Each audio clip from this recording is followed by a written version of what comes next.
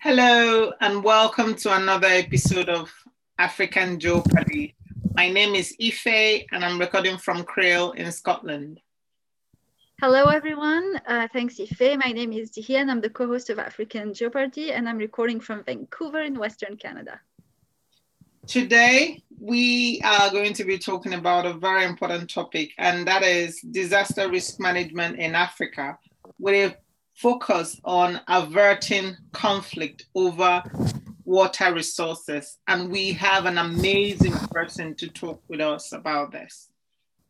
Yes, today we have with us Thandi Mwape Viladzen, who has recently joined the International Federation of Red Cross and Red Crescent Societies as Humanitarian Diplomacy Coordinator for the Africa region. Thandi is a Zambian national, a trained journalist, and former UN diplomat with 20 years international experience in the United Nations in Africa, Asia, Geneva, and New York. In her job, Thandi worked as a global policy advisor at the Netherlands Red Cross Society, Partners for Resilience Alliance on Climate Change and Ecosystems, and advancing disaster risk reduction and community resilience. Thandi has 2 Master of Art degrees in global diplomacy and leadership and innovation from the University of London and York St. John University in England, respectively. Thank you so much for joining us, Thandi, and we are very pleased to have you with us. Thank you so much, Dilia and Ife. I'm very excited to join you guys. Your program is very exciting. I know I have listened to some of my colleagues that you've hosted, so quite a lot of learning from the questions that you ask and also from listening to your previous podcast. So excited to join you. Thank you for having me. Thank you so much for being here.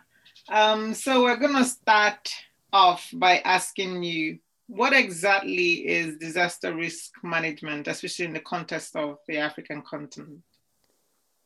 Oh, great. Thank you. So when we speak about disaster risk management, we are literally referring to the reduction of exposing people, property, lives to risk. We want to reduce their exposure to risk by using policies and strategies that governments put in place, that communities put in place to avert disaster risk.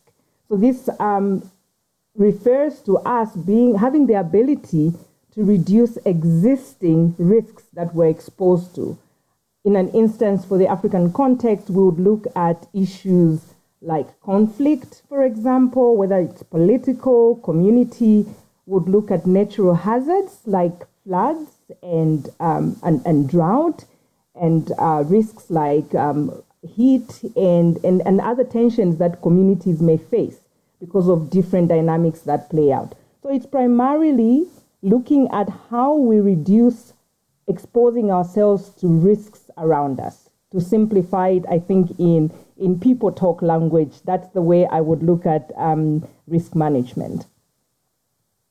I have a question, if I may, with regards to that, and I'm really curious to know, because I do know that some communities have their own ways of dealing with or developing resilience, basically, and I was wondering if that is actually, if it's captured, or how is that captured within the works of disaster risk management?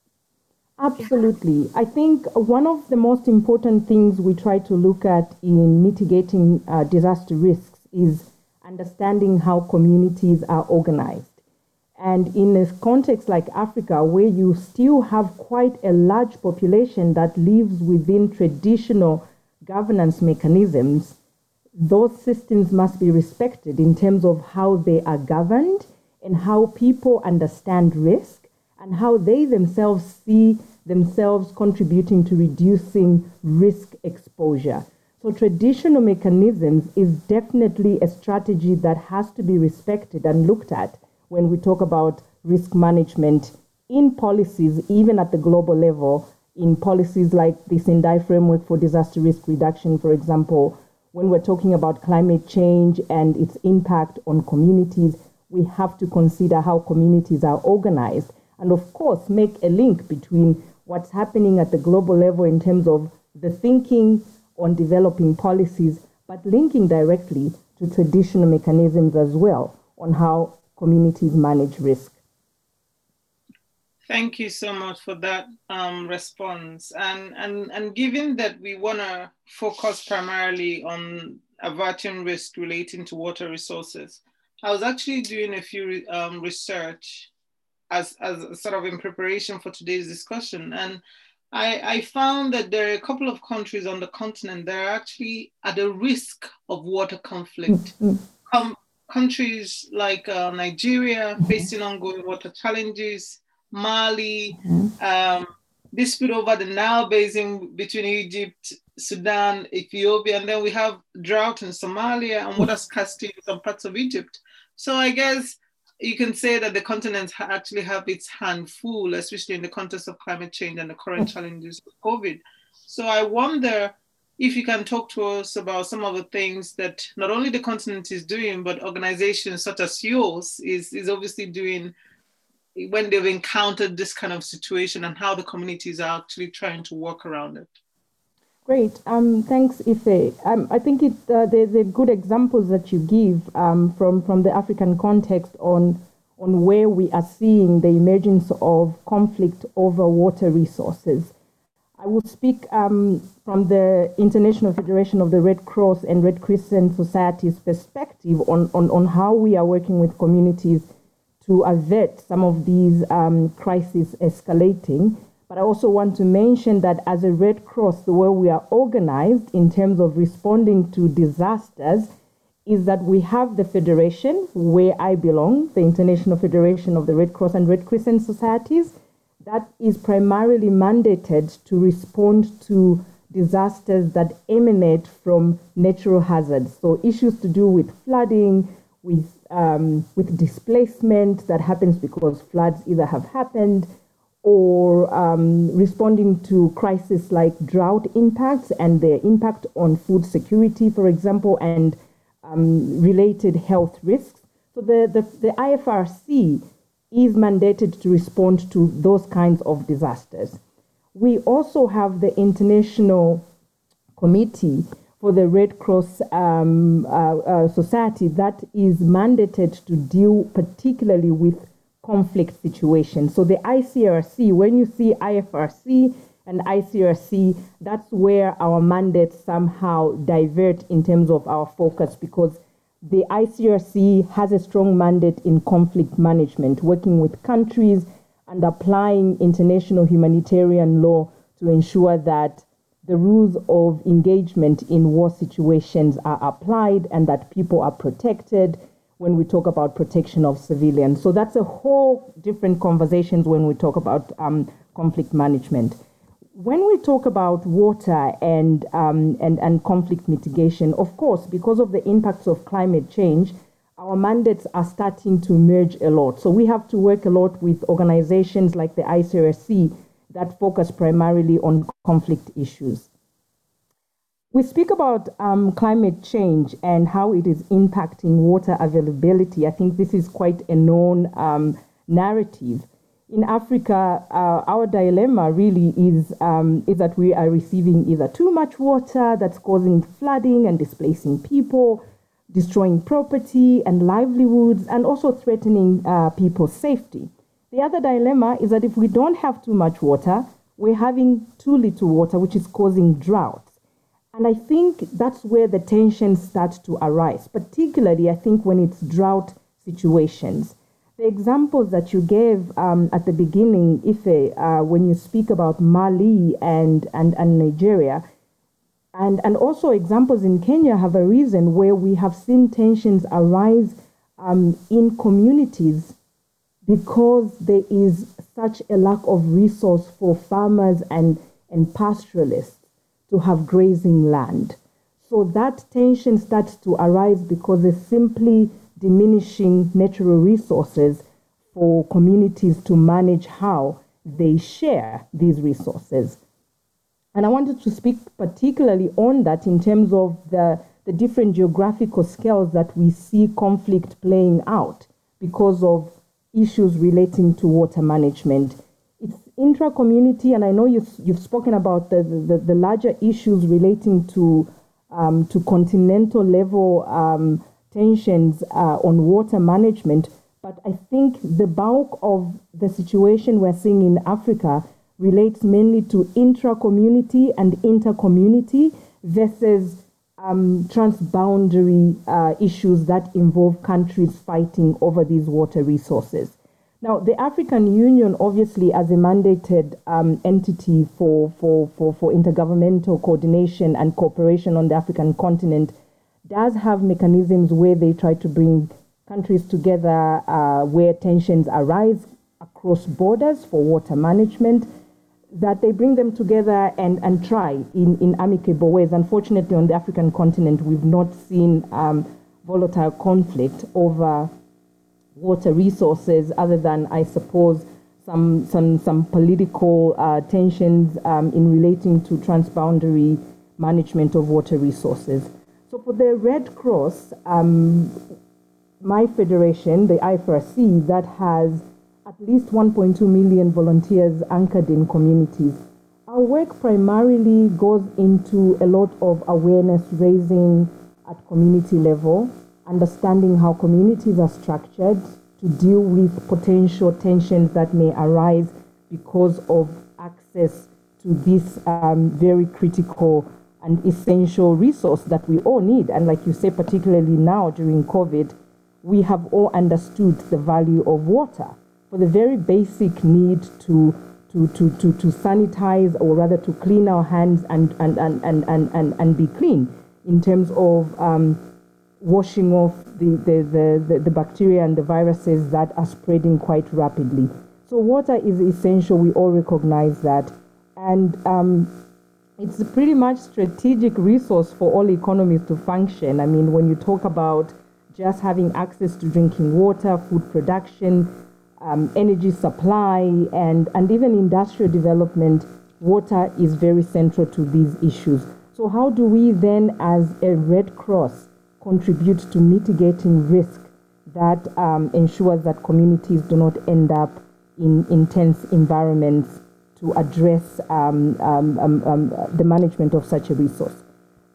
Like I said, we are anchored in communities, and our aim is really to work with community members that understand how their societies and their communities are organized. Understanding, like we spoke about earlier, the traditional mechanisms that exist strongly in some societies. In others, it's working with local governments that have the mandate on ensuring that people at that level of governance have the right access to basic services. And our job really is to ensure that we are translating together with communities the policies that governments and traditional mechanisms have in place in terms of resource management, sharing of resources within communities, but most particularly ensuring that there's equal access to these resources in a very amicable way. So that's one of the ways. So a lot of it has to lie on understanding how the communities are organized, but also relaying the right information to different scales of communities to access some of these resources. Maybe let me hear from you before we continue, and I don't keep talking, otherwise I'll speak to myself. Thank you so much for that. Thank you so much for that. So I have some sort of a follow-up question, I would say, with regards to that. I'm really curious about the interactions and the resources. And I know you went a little bit into the interactions and how the African Union's roles, but I had a question that relates to that in terms of how stretched thin your resources can be and how do you use them? Because, we often hear, I'm going to play devil's advocate, we often hear climate-related issues and climate-related disasters, droughts, as you said, floodings, conflicts related in natural resources issues and conflicts related to those natural related issues. And so I was just wondering how the resources were actually allocated towards, managing these different situations at your level, basically. Like, how have you ever had a situation where you were stretched thin, for example, or have you had a situation where you had to prioritize one disaster over the other? Just wanted to hear more about that. Thank you, Delia. It's a very good question, I think, in terms of prioritization, because I think, like you rightly point out, the disasters are unfortunately happening concurrently in this current context of where a country could be dealing with flooding in one part of the country and in another, there's literally a drought happening at the same time. So, how do you prioritize?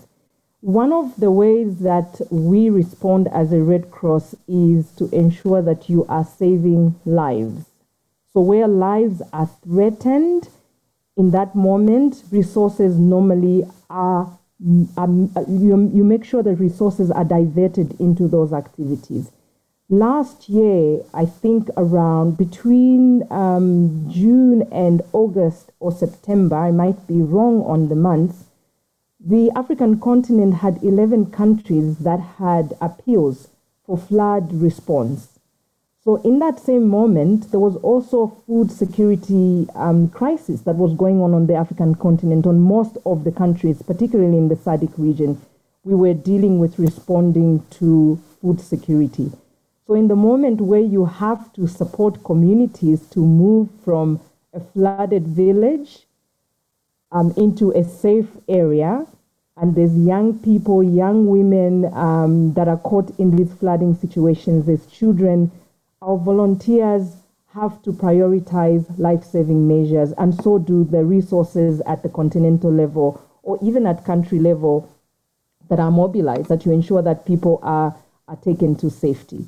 That is not to say then that the issues on food security are completely forgotten, because I think the beauty or the strength of a movement like the Red Cross is that there is enough resource for some to focus on responding to those crisis moments and others to ensure that you are keeping a radar and an eye on those continuing crises regarding long-term chronic emergencies like food security, as we've seen in most parts of the continent.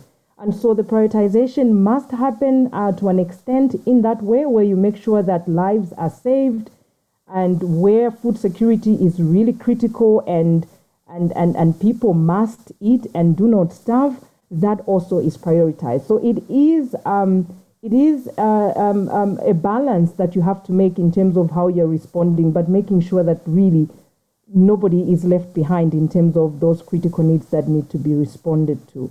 And in terms of organizing these resources and working with communities, I know that in Mali, where we had to work with women and access to some farming land through the Mali Red Cross. This is in my previous job, actually, but still part of the Red Cross. We made sure that we wanted to understand how the women at the local level and the men as well understood the land tenure rights that they have as a community to some agricultural farms. So communities were mobilized right at the community level. Different members of society came together. They gave what they saw as their priorities in terms of understanding what the issues were to having access to agricultural lands. And then that small community connected to a parliamentary group that started to advocate at a policy level to ensure that access to those farming areas were being granted to these small communities. So that's how we try to make these links between high-level policy and the work that's happening at the community level through sometimes just building coalitions between different civil society organizations that are working in communities and connecting those to political entities that have sometimes the power to make changes in how policies are implemented and resources allocated as well. Thank you so much for really your explanation and the way you've answered this question so far. Your latest response actually made me think, oh gosh, how might COVID have made things worse? Absolutely. Right? How are you still able? Because obviously with COVID, the droughts were still going on. Like you mentioned, the 11 countries were still asking for help. So how have you been able to do all these things even with COVID? COVID has definitely complicated an already strained humanitarian system. COVID happened at a time, like I said, that we were still responding to ongoing issues on the continent. And the impact of COVID has obviously even worsened the vulnerabilities in some communities. I'm sure you are aware that the economic fallout for most communities has been massive during the COVID period. We only yesterday actually we were on a conversation that's been organized by UN OCHA, where we had community representatives speaking directly about how they see this impact of COVID on the value chain. The whole value chain has been disrupted. So women in the farms have not been able to access, because remember, a lot of countries went into lockdown, so a lot of systems fell apart. So the farming season came, and some women that are dependent solely on farming and making a living out of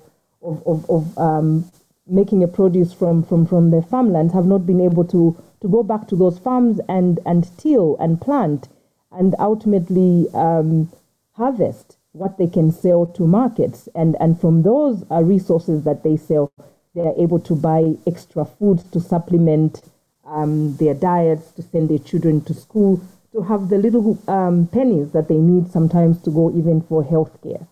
So these are some of the direct impacts that we're seeing in communities across Africa, particularly in urban areas, very strained environments already as they are, but in the rural setups as well, where, as you know, most people are dependent on small-scale farming to sustain their lives. How have we been responding? The Federation has had quite some support responding to the COVID crisis. I don't have the figures and I don't want to pull out wrong ones, but we've received quite a tremendous support to some of the appeals that have been issued to respond to the COVID crisis. And some of that have obviously been focusing on issues to do with food security, ensuring that people have the basic access to food, to health, but also just ramping up our work in promoting hygiene practices, ensuring that people have that very basic essential access to water that we spoke about right at the beginning, and that they're practicing the protocols that the World Health Organization and the Africa CDC have issued for communities to remain safe.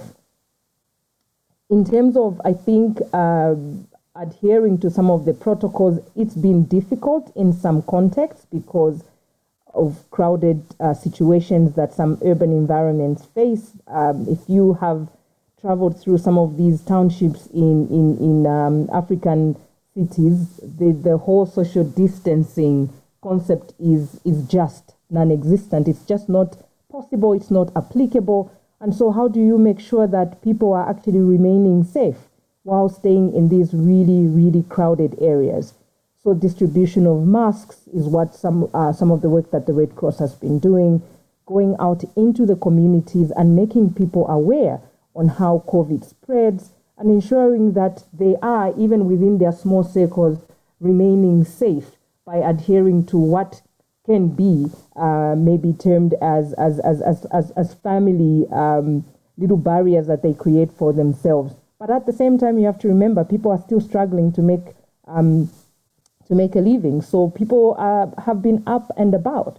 So our job has been primarily to ensure that you're promoting health messages through the volunteers that are on the ground, but also ensuring that the volunteers themselves that are getting out are safe as well, to ensure they also don't go back and put their families at risk. So it has been a dilemma, but I think the work has been done quite successfully. And if you have seen the images of the Red Cross, they have been in those communities where flooding has happened. They have their masks on and they're helping women and children getting to safe areas. So this work has continued in the midst of COVID. And I think that's the strength of the Red Cross, again, to be able to access communities in a time when a lot of what you may consider international response has been halted because of the restrictions that have been put in place by most governments for travel and just health-wise considerations.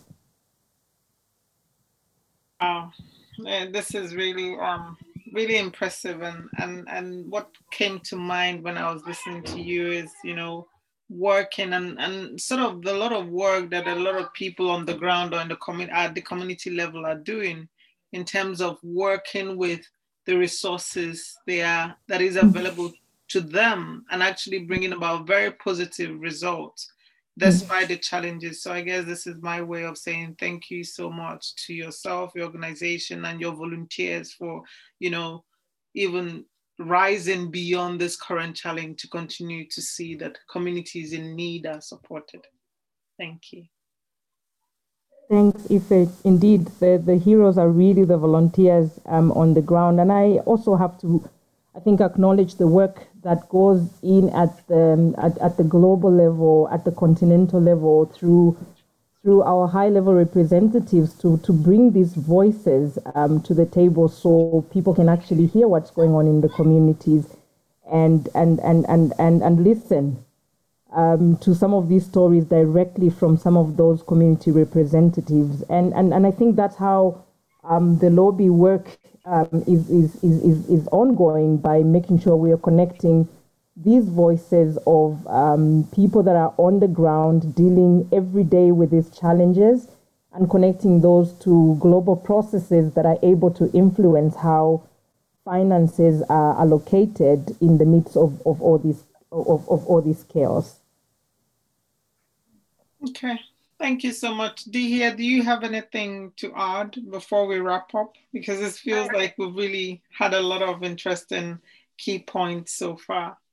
I did have questions with regards to COVID, but I'm going to refrain to ask them because I think our audience might have had enough of hearing stuff, COVID wise. So I'm going to refrain, but I must say this got me like even more curious, to be honest. But I'm biting my tongue right now. I'm biting my tongue right now, to be honest. So yeah, thank you so much, Thanji, for this. I really appreciate it. I have learned so much, and I have to say that, as you mentioned, like, yes, the heroes are on the field, but you're also a hero. And thank you so much for all the work that you're doing. Well, thank you so much for having me. And I do hope we can continue talking. And I know that you guys are very passionate about the conversation on water and conflict mitigation on the continent. So we can keep talking about that, maybe zoom into one or two few particular areas where we can actually just get to the details of how we see community level interventions and how conflict is resolved. I think at the continental level, it would be interesting to also look at some of the transboundary initiatives that are ongoing. Like I said, I think Africa in that sense is quite fortunate because we do not have sort of full-blown conflict relating to water management between countries. And just looking at how, because again, I have to take you back to the issue of diminishing resources, particularly water at community level, where the tensions tend to be rife. It's either within communities or between communities, so they tend to be very localized incidents.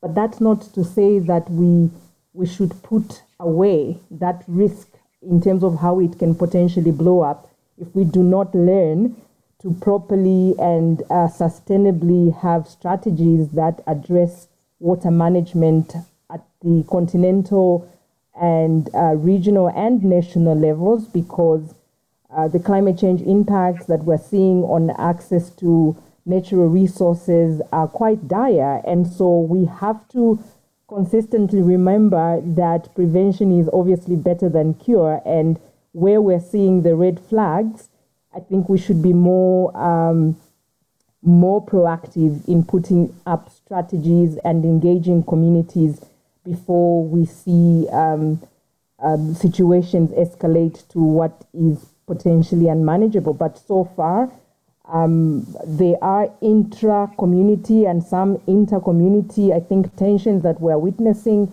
but those are normally resolved locally as well. So let's see how we can harness again the power of our traditional governance systems, our community institutions, to see that there is enough attention being given to where we're seeing red flags starting to fly in terms of where tensions are rising relating to water and land resources. So thank you again for this opportunity to speak to you guys. Yeah, thank you so much again, and thanks everyone for listening. It's really been a privilege talking to you, Thandi. Thank you. Thank you so much. Thanks, dear. Thanks, Ife. Bye, everyone. Bye. Bye. Bye.